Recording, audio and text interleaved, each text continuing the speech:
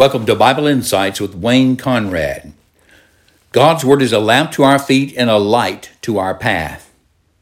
Today's topic, baptism, discovering its meaning. As one reads the New Testament, he is confronted with the practice of baptism. Mark, in chapter 1, verse 4, opens his gospel narrative with these words. John appeared baptizing in the wilderness and proclaiming a baptism of repentance and the forgiveness of sins. Even Jesus of Nazareth came to John and requested baptism. John wanted to refuse and tried to prevent Jesus from doing this because, as he said, I need to be baptized by you, and do you come to me? But Jesus answered him, Let it be so now, for thus it is fitting for us to fulfill all righteousness. Then he consented him. Now Jesus, as our sin-bearer, identified with those he came to save by this act. In addition, he endorsed John's baptism as having come from God. And since John had received a command from God to baptize, Jesus, in fulfilling all the commandments of God, submitted to baptism. After Jesus returned from his temptation in the wilderness, he took up the practice of baptism also in his ministry as Messiah. We read in John chapter 3 and John chapter 4. After this, Jesus and his disciples went into the Judean countryside, and he remained there with them and was baptizing. John also was baptizing at Aenon near Salem, because water was plentiful there, and people were coming and being baptized, for John had not yet been put in prison. In chapter 4, it continues, Now Jesus learned that the Pharisees had heard that he was gaining and baptizing more disciples than John, although it was not Jesus who baptized, but his disciples. So he left Judea and departed from Galilee. After his death, burial, and resurrection, as Jesus gave his command to his disciples to proclaim the gospel, he also gave them the command to baptize those who believed. So there is continuity and some discontinuity between the baptisms of John and the baptisms of Jesus. John's baptism was a baptism of repentance for forgiveness of sin in preparation for the coming of the kingdom of God.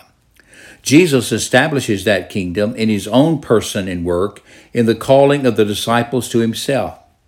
Before he ascended to the Father in heaven, he gives them the commandment of disciple making. Hear the words of the Master. Jesus came and said to them, Matthew 28:18. All authority in heaven and on earth has been given to me.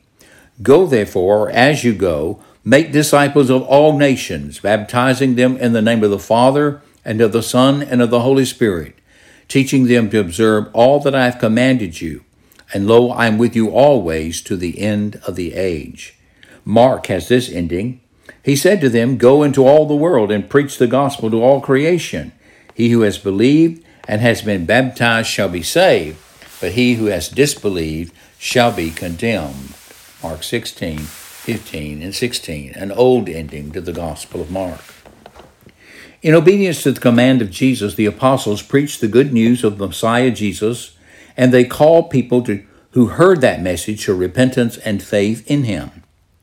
This begins on the day of Pentecost, and it continues throughout the narrative of Acts. Again and again we read such words as these.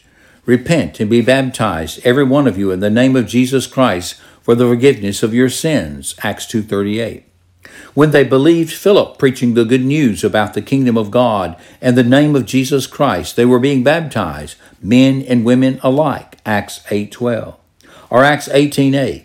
Crispus, the ruler of the synagogue, believed in the Lord together with his entire household, and many of the Corinthians, hearing Paul, believed and were baptized. The point is that every time there was a preaching of the gospel and a call to repentance and faith, and people believed that message and repented and put their faith in Jesus Christ, there was baptism. It marked that the hearers understood and received the message of Jesus as the Christ, that they were enlisting in his school, that they were coming over into his kingdom, that they were looking to him as their deliverer and their savior for the forgiveness of their sins and for a right to stand before God justified. And when we turn to the letters of the New Testament, we find baptism once again front and center. Christians are those who have received the good news of Jesus and turned from a life of unbelief to faith in him. Galatians 3:26, in Christ Jesus you are all sons of God through faith. For as many of you as were baptized into Christ have put on Christ. Or 1 Peter 3:21, baptism now saves you, not as a removal of dirt from the body, but as an appeal to God for a good conscience through the resurrection of Jesus Christ.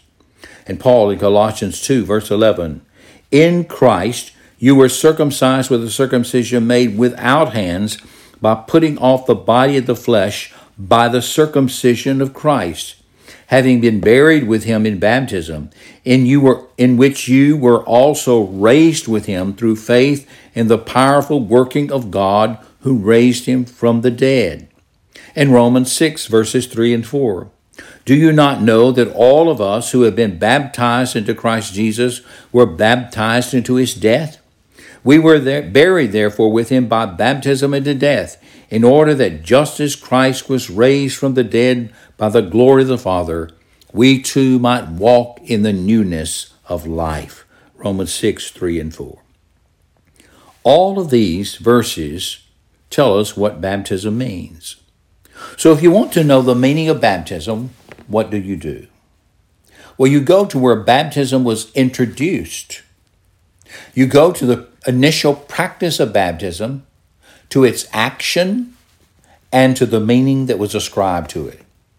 If you want to know the meaning and practice of baptism, you go to it where it's first introduced and practiced. And that was first with John, then with Jesus, and then with the apostles. Baptism had its beginning in the ministry of John the Baptizer, but it is then picked up by Jesus and his apostles. It's given a fuller meaning and interpretation. To understand and to biblically practice baptism, you begin in the New Testament, where it was introduced. We must not get our testaments reversed. We must not reverse the covenants. The new covenant comes after the old covenant.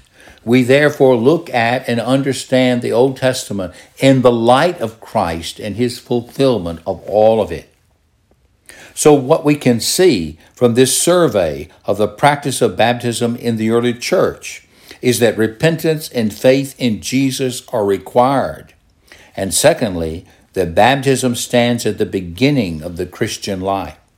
And we must hold to this basic pattern to practice baptism aright. This has been Wayne Conrad with Bible Insights.